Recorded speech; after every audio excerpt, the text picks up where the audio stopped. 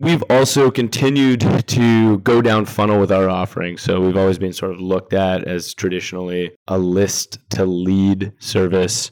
We have tons of tools that make advertising more efficient and effective. So GPT plays into that. Hello, and welcome to Sink or Swim, a weekly podcast brought to you by RentSync, where we take a deep dive into the PropTech, multifamily, and rental housing industry. In each episode, we uncover the technologies and strategies used to help overcome operational challenges and increase the value of your multifamily investments. So, let's get into our conversation today. Welcome back to another episode of Sink or Swim, the podcast where we take a deep dive into the multifamily, PropTech, and rental housing industry. I'm happy to be joined in person with Max Steinman. Thanks for having me back on the show. In person, first live podcast for anyone listening to audio. Go to YouTube, check out the full clip. But we're filming in Toronto today. It's a beautiful sunny day. Happy to have our CEO on board. Yeah, thanks for having me right here in head office. This is experimental, but I think it should work out. And hopefully we can start bringing a video format to this podcast on a go-forward basis. 100%. Very excited. So we're back after a little spring break, a little hiatus. Wanted to bring Max on. It's been a while since you've been on the podcast, a little over a year. I know a lot's changed with RentSync, the rental housing industry. I know you've got a lot of thoughts and opinions. So we wanted to have you on to discuss a lot of changes. So first and foremost, let's start with the tech side of things. RentSync is a leading player in the PropTech game. We have a very innovative platform. We've made a lot of changes over the year. So why don't you take us through some of the exciting changes that have happened at RentSync? Yeah. Where do I start? Maybe with acknowledgement that you called me opinionated. So I agree. I'm opinionated. I'm kind of excited to share my thoughts and opinions on the podcast today. So RentSync's had a fantastic year, and we've had some really awesome and recent announcements to our platform. One of them being ChatGPT. We've been working on our brand from a Rentals.ca perspective, really working at growing that brand across the country. So we've had a lot of effort focused towards that. And we've continued to focus on bringing a better customer experience forward for multifamily marketers just in general throughout all sorts of tweaks and changes to the product, but also to our team to provide better customer service. So let's go back to the one point you just made, ChatGPT. We've talked about it on the podcast a few times, with our friends at Main Streets. It's a big topic right now. It's impacting many industries. We like to see it as a positive. And as you mentioned, recently we've integrated with ChatGPT. So why don't you take us through a little bit more about that and how it can affect some of our clients, future clients, and how it can make life a little bit easier for property managers? I was very much encouraging of our platform team to be at the forefront of the industry on this. It's one of those trendy topics. There's been many in the last few years, whether it's crypto or blockchain or NFTs. As a tech company, as those things are coming at you, you need to evaluate them and think, what is applicable to our business and should we jump on that bandwagon? And with GPT, it was the first time where the answer was absolutely. It was just so immediately available. And we heard almost right away from our own clients. And as you mentioned, we had Main Street on the podcast 4 or 5 weeks ago that came out now. Great episode, by the way. Shout out to Addie and the team over there. So go check out that episode if you've got a little bit of time. But we started to hear from clients right away. They're using GPT. And so that's a signal. We have to look at this. We have to figure out how to incorporate it into our product. So validating with customers, figuring out how they're using it, how they think it's going to be used in the future. Immediately, the first and easiest and most applicable use case was in sort of the creative space, helping to write property descriptions. And we looked at what we have in terms of data in our platform. We have all the amenities, we have the pricing, we have the area, the neighborhoods, and we thought, why not create some automation where we leverage GPT's power and allow that to augment the average marketing manager, marketing coordinator to more efficiently write property descriptions, perhaps more effectively as well. Not to replace, but to just provide a faster, more effective way to bring a really quality property description forward. So that's where we're starting with it. Full integration. You won't have to log into GPT separately. You'll have access to this right in the back end of the platform, and you'll be able to generate property descriptions using your own data and some additional prompts to create these gorgeous, beautiful property descriptions. And I've tried it a few different times, and the results are honestly incredible. So I'm really excited for that to be unlocked for our clients and for them to start using it. And that's pretty much in beta stage right now, right? Yeah, we're just taking on our first couple beta clients. But honestly, we should have this out in 3 to 4 weeks to a wider audience. So maybe even by the time this podcast episode does air, hopefully we've got more and more clients on there. Yeah, it's very exciting. RentSync aside, what are your kind of thoughts on ChatGPT in general and AI, and maybe how you see it impacting other aspects of the rental housing industry? It's hard to say. It's evolving very quickly. I think the immediate application is more on the creative side. So that doesn't necessarily just lend itself to marketers. It could lend itself to leasing agents as well, and how they craft emails and lead nurturing through their sales processes. At the end of the day, it's probably not going to throw the entire rental housing space for some sort of massive 180 or loop. Like, it's not going to be that disruptive overall here in the next year or two. And we don't quite know where it will go. But in the next year or two, it's more about augmenting the functionalities that are out there now. So I'm not on the end of this just because RentSync's at the forefront and one of, if not the first, prop tech company in multifamily to have an integration with ChatGPT. Doesn't mean that we're like all in on thinking that GPT is going to like replace everything. That's not really our theory right now. We just want to bring the most useful tools to our clients that we possibly can. Very exciting. As Max mentioned, this podcast will be out in a week or so. Hopefully, we're a little bit farther down with the ChatGPT integration. If you go to Rentals.ca, there will be a place where you can, inquire about how you could possibly add that to your platform. So definitely check that out. Moving on, you mentioned another very, exciting major achievements in the company, and that's really the growth of the Rentals.ca brand. We hired a brand ambassador, which I'll let you discuss a little bit more. But yeah, take us through kind of the evolution of Rentals.ca over the past year. Yeah, so Rentals.ca for the last 4 or 5 years has been this growing organic brand in the country. I think it has been the leading brand in terms of ILSs, rental listing sites, but it hasn't taken that sort of quantum leap to become a household brand name. And that was our goal this year in 2023 was let's turn Rentals.ca into a full-blown household brand. You're here in Canada and you think of household brands. You think of Loblaw Corporation and Shoppers Drug Mart, and you think of also Loblaw Corporation. You think of Air Canada, and you think of TD and Scotiabank.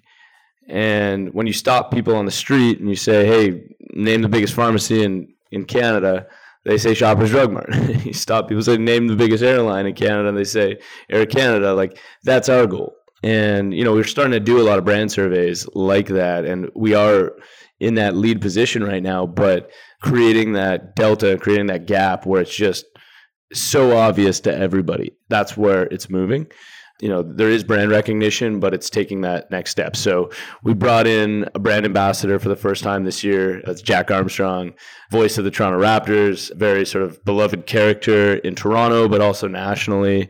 Really nice guy as well. Had the benefit of going for a lovely dinner with him downtown in Toronto a couple weeks ago and shared some great conversation and laughs. And he really believes in this vision as well. So we've put together a number of television commercials, YouTube commercials, and received unbelievable feedback. I think one of our YouTube videos is well over 1 million views now. This is all coupled with out-of-home advertising and offline marketing initiatives such as billboard advertising. We've hit Toronto pretty hard, and we're going to hit a lot of other cities in the coming months during rental season.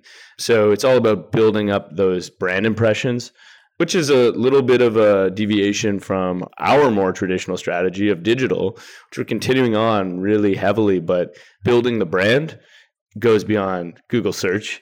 And that's what our focus is on now. So I think to our clients and to the renters out there, they're going to see this quantum leap this year, or at least that's our hope.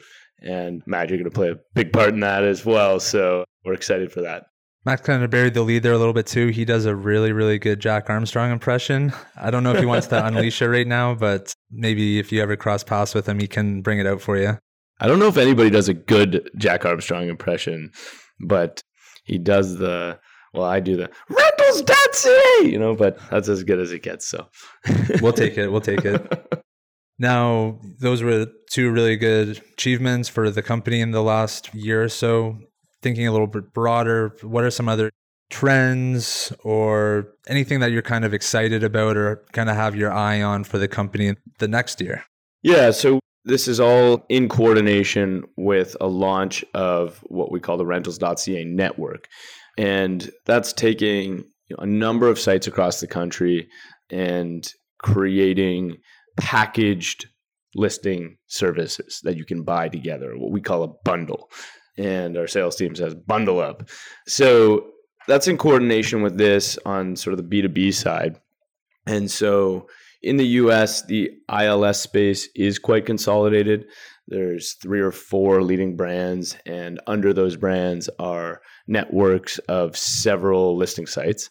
And that's essentially where we're bringing it now. So we have 5 or 6 different listing sites that are really strong in certain markets. Louis.ca out in Quebec literally translates, for those who aren't bilingual, including myself, translates to Rentals.ca essentially in Quebec.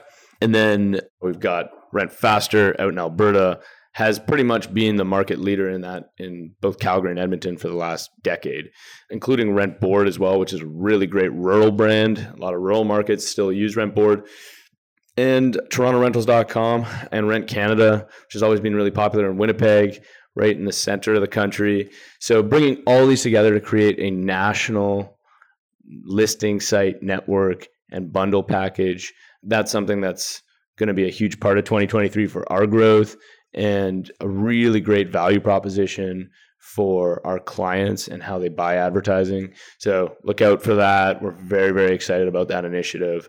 And it all kind of comes under that umbrella of creating this sort of unified household brand under the lead brand, which is Rentals.ca. So definitely that's probably the other huge factor out there, or a huge thing to look out for. Would you say there's anything else on more of the RentSync platform side that you'd be letting people know to keep an eye out for? Yeah, I mean, we've also continued to go down funnel with our offering. So we've always been sort of looked at as traditionally a list to lead service. We have tons of tools that make advertising more efficient and effective. So GPT plays into that. The fact that you can control your ad layouts, your listing layouts within the platform. Syndication has always played into that. Moving to a faster syncing as well is something that we've been doing.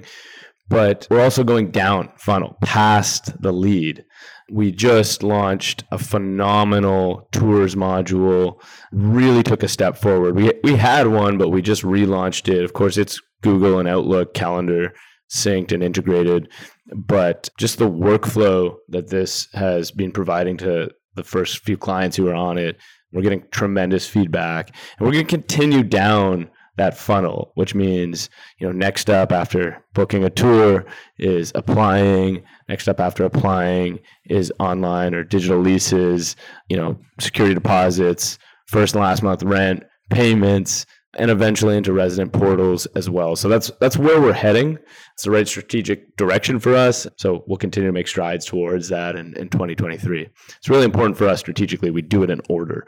We tend to find we have a lot more success when we do things in order versus out of order. But it's also tough because we get a lot of inquiries and clients who want us to do specific things now. But, in order for us to deliver a really good package, we have to kind of move in order for sure. Like what you hear so far?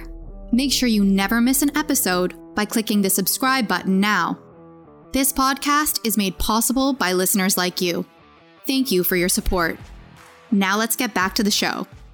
So now we want to move on to some more industry-related questions. As I mentioned off the top, it's a podcast that talks about the rental housing industry. I know you're very opinionated when it comes to this topic. You're a little outspoken on social media, but that's just because you're really passionate about the industry and you want to see positive changes happening.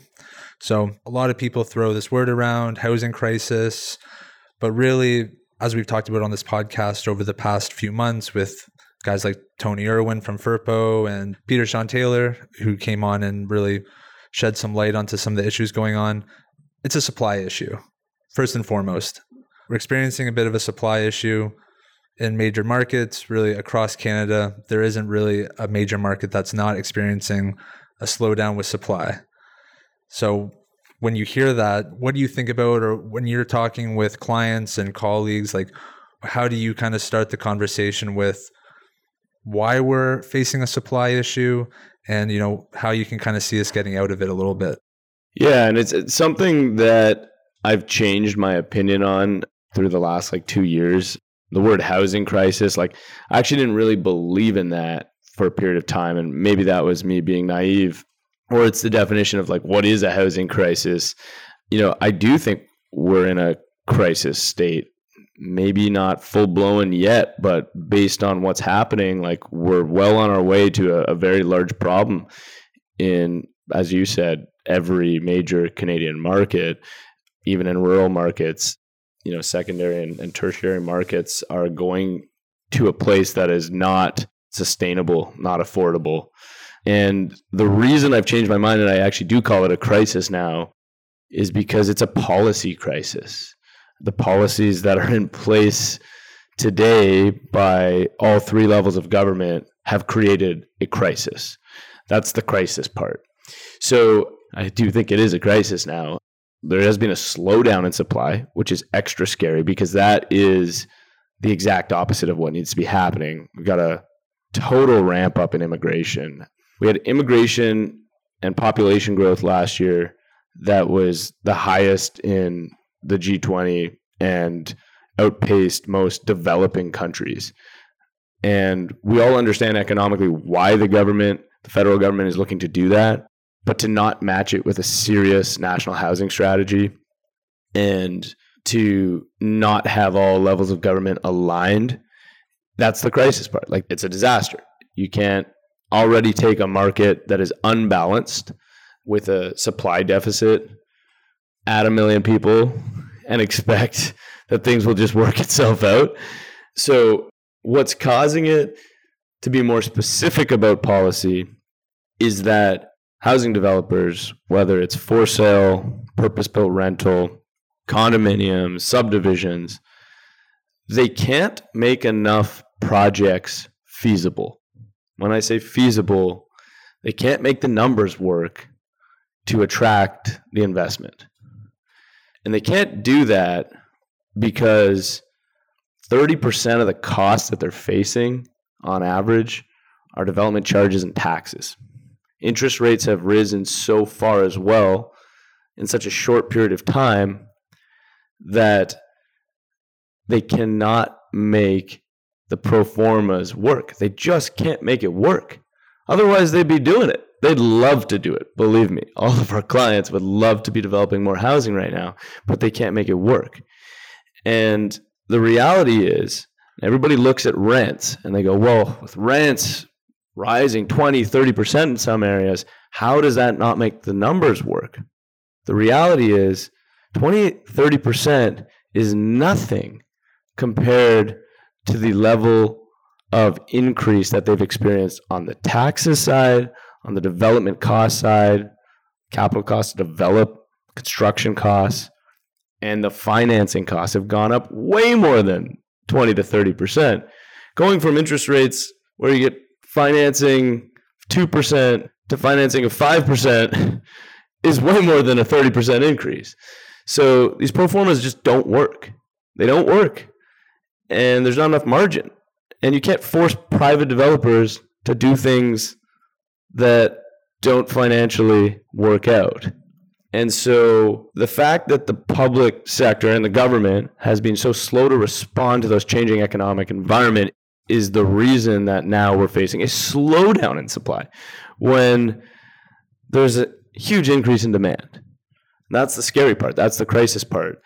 And then you start getting policymakers who don't quite understand the situation, but look at it at face value.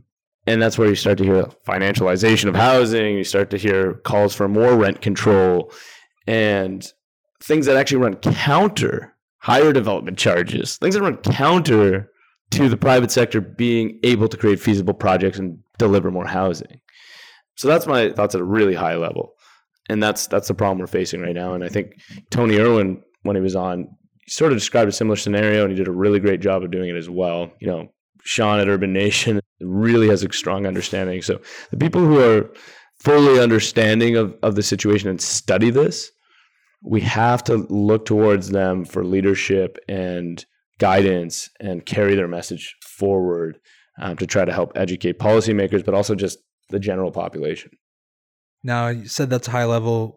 Let's dig into it a little bit more. You touched on two things there that we're going to get into. I'll kind of let you decide which one you want to talk about first. That's the concept of rent control and this ideology of financialization. Both are problematic in their own rights. You know, financialization is really people pushing that ideology. They're really demonizing, you know, the REITs out there and the, you know, private sector of the rental housing industry. And then rent control is just kind of misunderstood for many different reasons, and not everyone understands the consequences of it. So both you mentioned there. So I'll let you decide which one you want to talk about first, but yeah, let's dig into those a little bit more. Rent control, why don't we start there?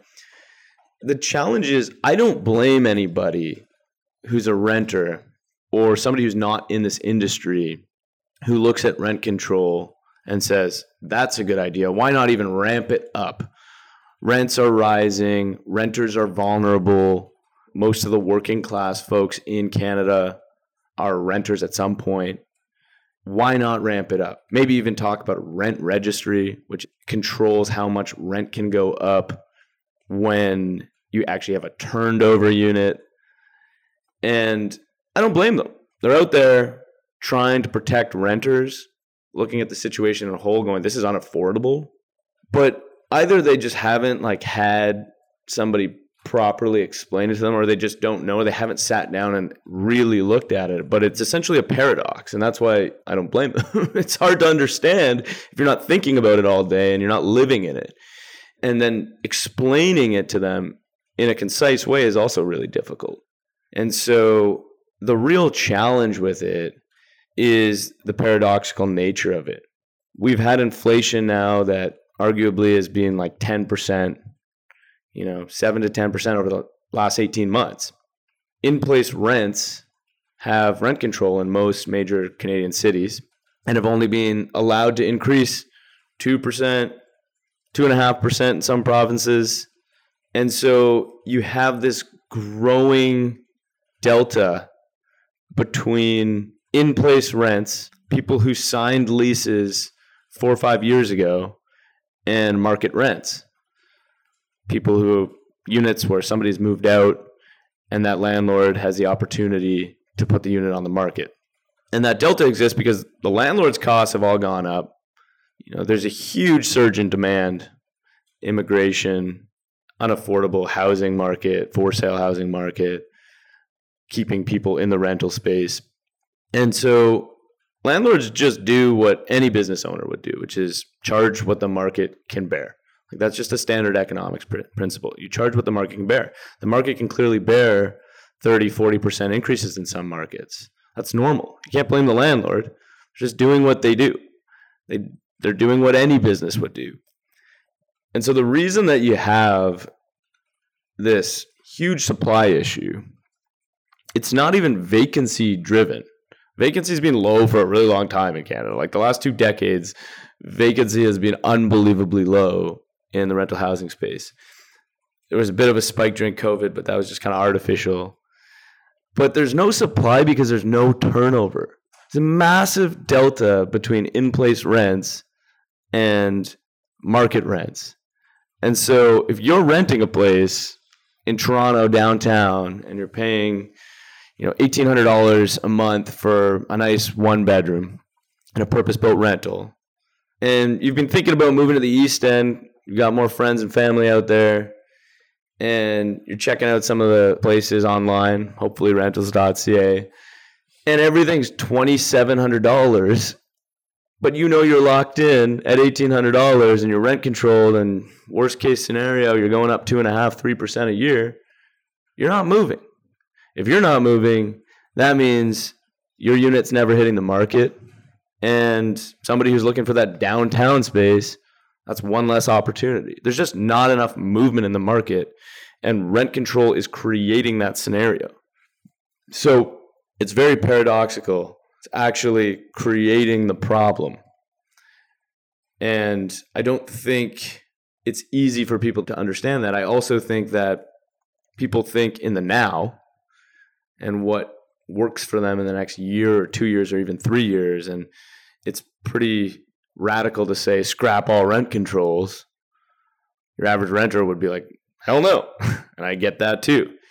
Scrap all rent controls and see what happens in 5 years, 7 years, 8 years to housing supply, turnover, investment dollars coming in for additional developers. Like, it would be amazing, but who wants to sacrifice those next 2-3 years where it could be really, really painful and there could be some serious consequences to that. So it's a very hard policy to unwind. So somebody very, very smart has to figure that out. Yeah, that's really good. I think a lot of people don't realize that rent control is actually affecting supply. A lot of people, I don't think, like you said, can't blame the renters for not thinking that way. They're not developers, but it is kind of the way it's going right now. It's a little bit unfortunate, and there's not going to be an overnight solution to it. It's going to take a little bit to unwind. Are there any other countries or other areas that you've seen success with rent control, or the opposite, that have seen success with no rent control? Rent control, it's a consensus among all economists that rent control has negative consequences in the long term. There's no market I'm aware of on earth where rent control has worked out, where the renter actually wins in the long run. It always comes back to hurt the rental industry from the renter side. Quite the opposite. There are markets in Canada that don't have rent control and have some of the most affordable housing situations, Alberta being one of them. And you just have to look at the supply demand, and it's healthier. It's much healthier. Like, things have even tightened up there, but you're still looking at like 3 to 4% vacancies, not sub 2%.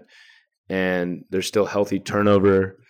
And that's a dream here. That's a dream in Ontario and a dream in BC. And so, I don't know why we can't just look to them and sort of emulate the policies, but it's a good place to start, I guess. Definitely. Now, you touched on one other thing there. The renters losing in the long run because of rent control, which is supposed to, in theory, help them. Another topic that we just talked about, financialization, is something else that, is being proposed, taking away the private sector, putting the onus more on the government to provide affordable housing.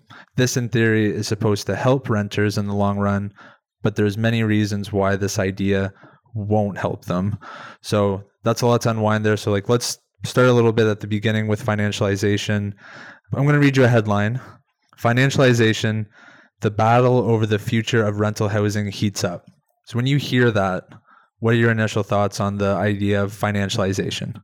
I don't know if it's an idea. I think it's just a synonym for capitalism. But as you sort of put it, it's got a connotation that's like demonized.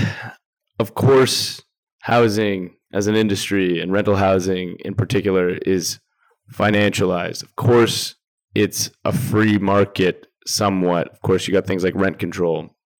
That's how industry works. We do live in a capitalist society, probably not one of the freest markets in, the G20, but a pretty free economy, free market economy in general in Canada.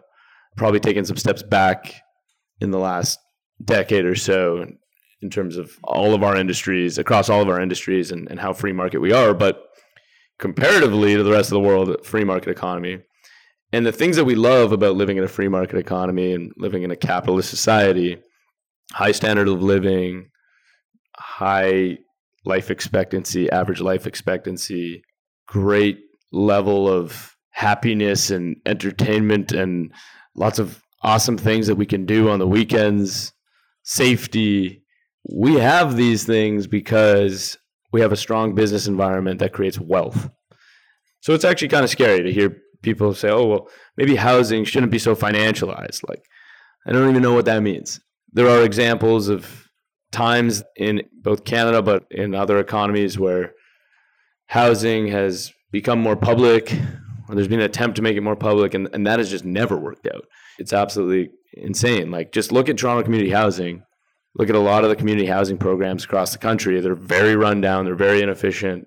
They're the recipients of some of the worst criticism, even from the very same people who are kind of demonizing the financialization of housing. Like, so it's just not appropriate to think that we can have this fundamental shift towards more and more public housing. Like, that's just not a good idea. That doesn't mean we shouldn't have affordable housing strategies, but it needs to be facilitated in partnership with the private sector.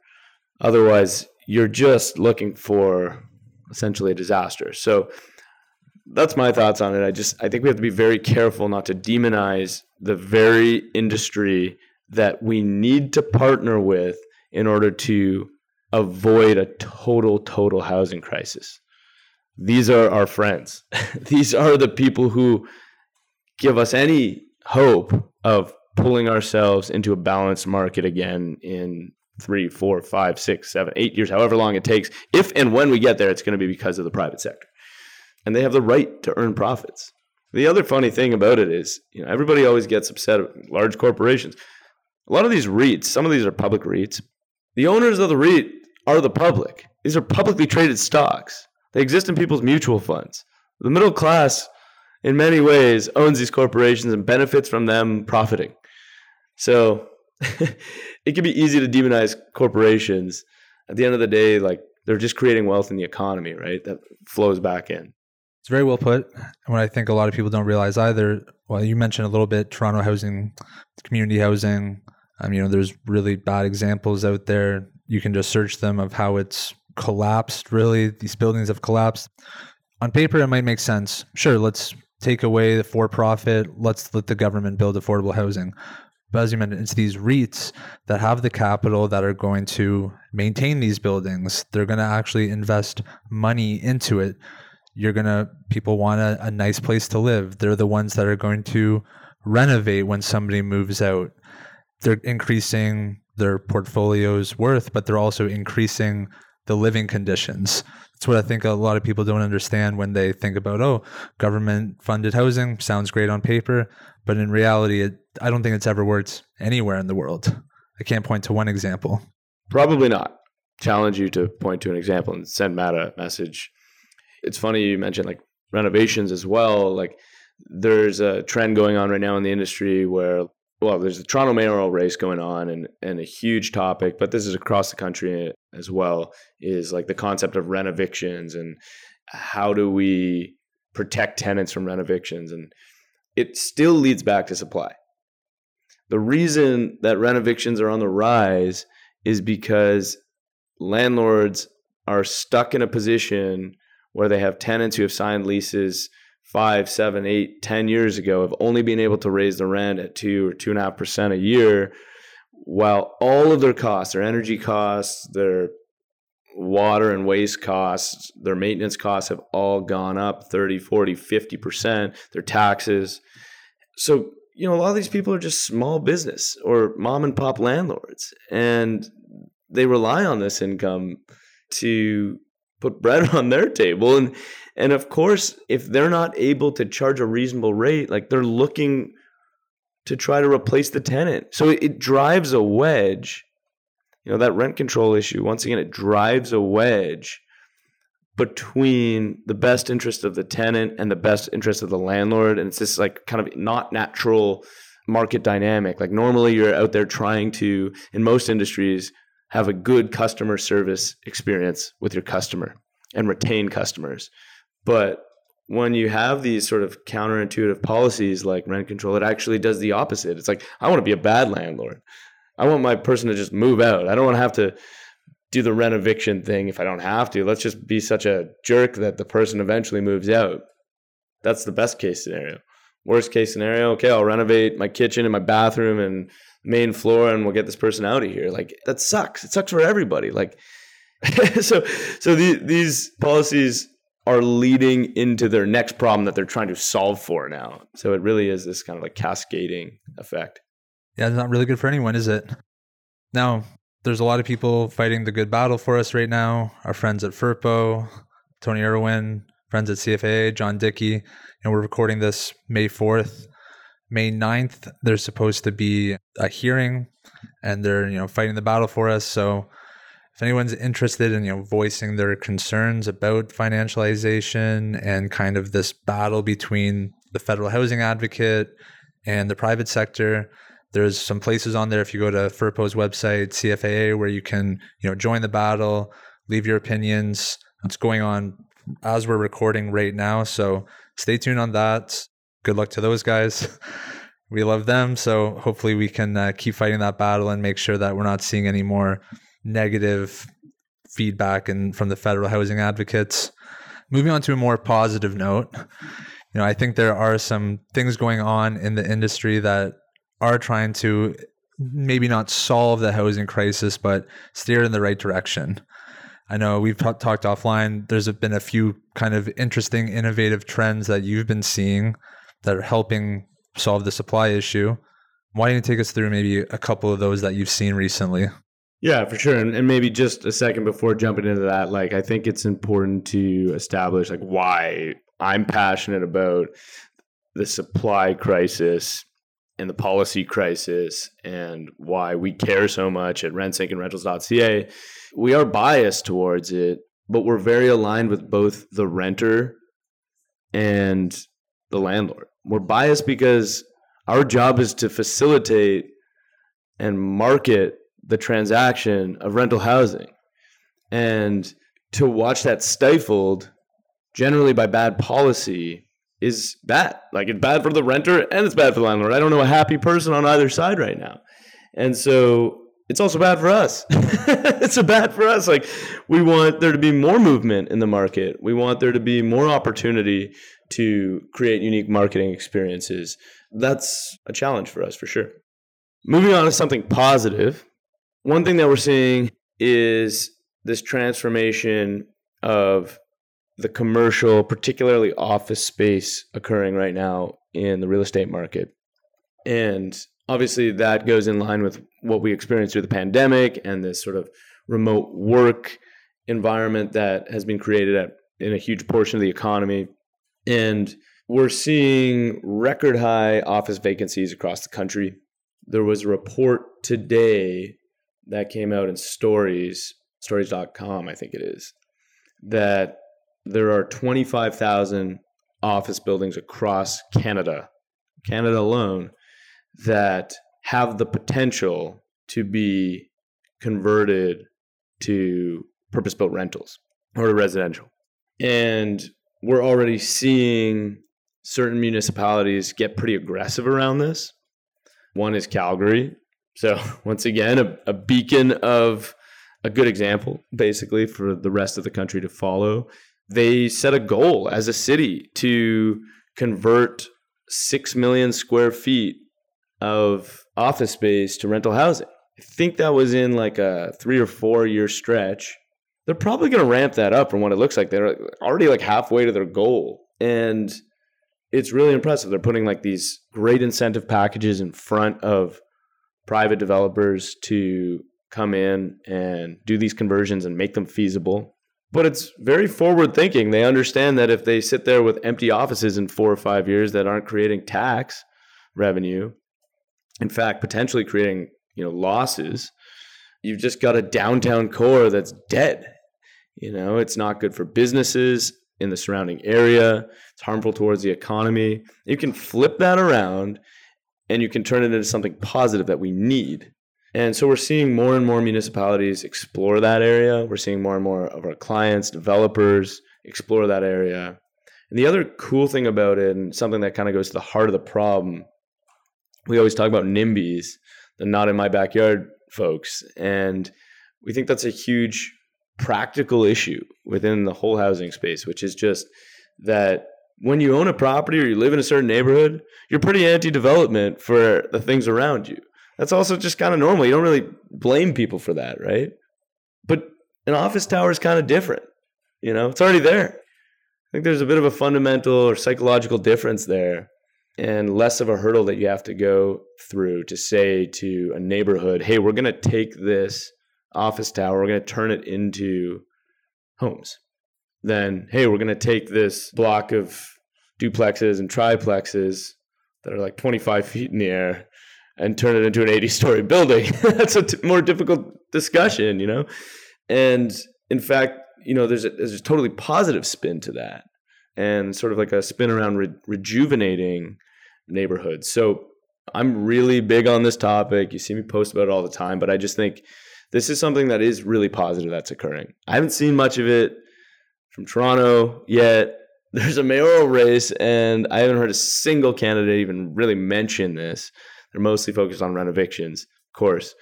But this is something that I think is going to be huge. There's a transformation happening in office, and there's a desperate need in housing. And those things just should line up. Governments have to get behind it. It's one tool. It's one potentially hopeful way that we can contribute to solving this issue. So it's also not completely new. We've done projects. We've got clients who've already done this, built websites, done marketing campaigns. So we know it works, and really successful projects. We've seen hotel as well. We're starting to see retail. So it's not even just office, but we have to think this way. Got to grab every available tool in our tool chest to try to solve this problem. So that's something positive to end on for sure. Yeah, I appreciate that. Yeah, like you said, it's something that'll contribute to this. Definitely not the solution. It's just one thing, but it's not even out of the box thinking, just a little bit more creative thinking on how we can accomplish this supply issue. So yeah, let's end on a positive note. I know we covered a lot there. So Max, thanks for joining us for our first ever Sink or Swim in-person podcast. I think it was a smashing success. Smashing success, yeah. Hoping to have you back on again. Yeah, let's not wait as long this time. Let's not wait long this time. There's so many opinions to share, So many opinions. So if you want those opinions, make sure to check out Max Steinman on LinkedIn. Of course, follow RentSync, Rentals.ca, the entire rentals network. We're really pushing the limits with marketing over the next 6 months to a year. So we got a lot of exciting things coming down the queue. So keep an eye out. Again, Max, thanks for joining us. Awesome. All right. Thanks, everyone. You've reached the end of another episode of Sink or Swim. Make sure to visit us at rentsync.com/podcast to access show notes, key takeaways, and where you can sign up to our newsletter to receive free bonus content. If you found value in this show, please also remember to rate, review, and subscribe. Don't forget to join us next week for another episode. Thanks for listening.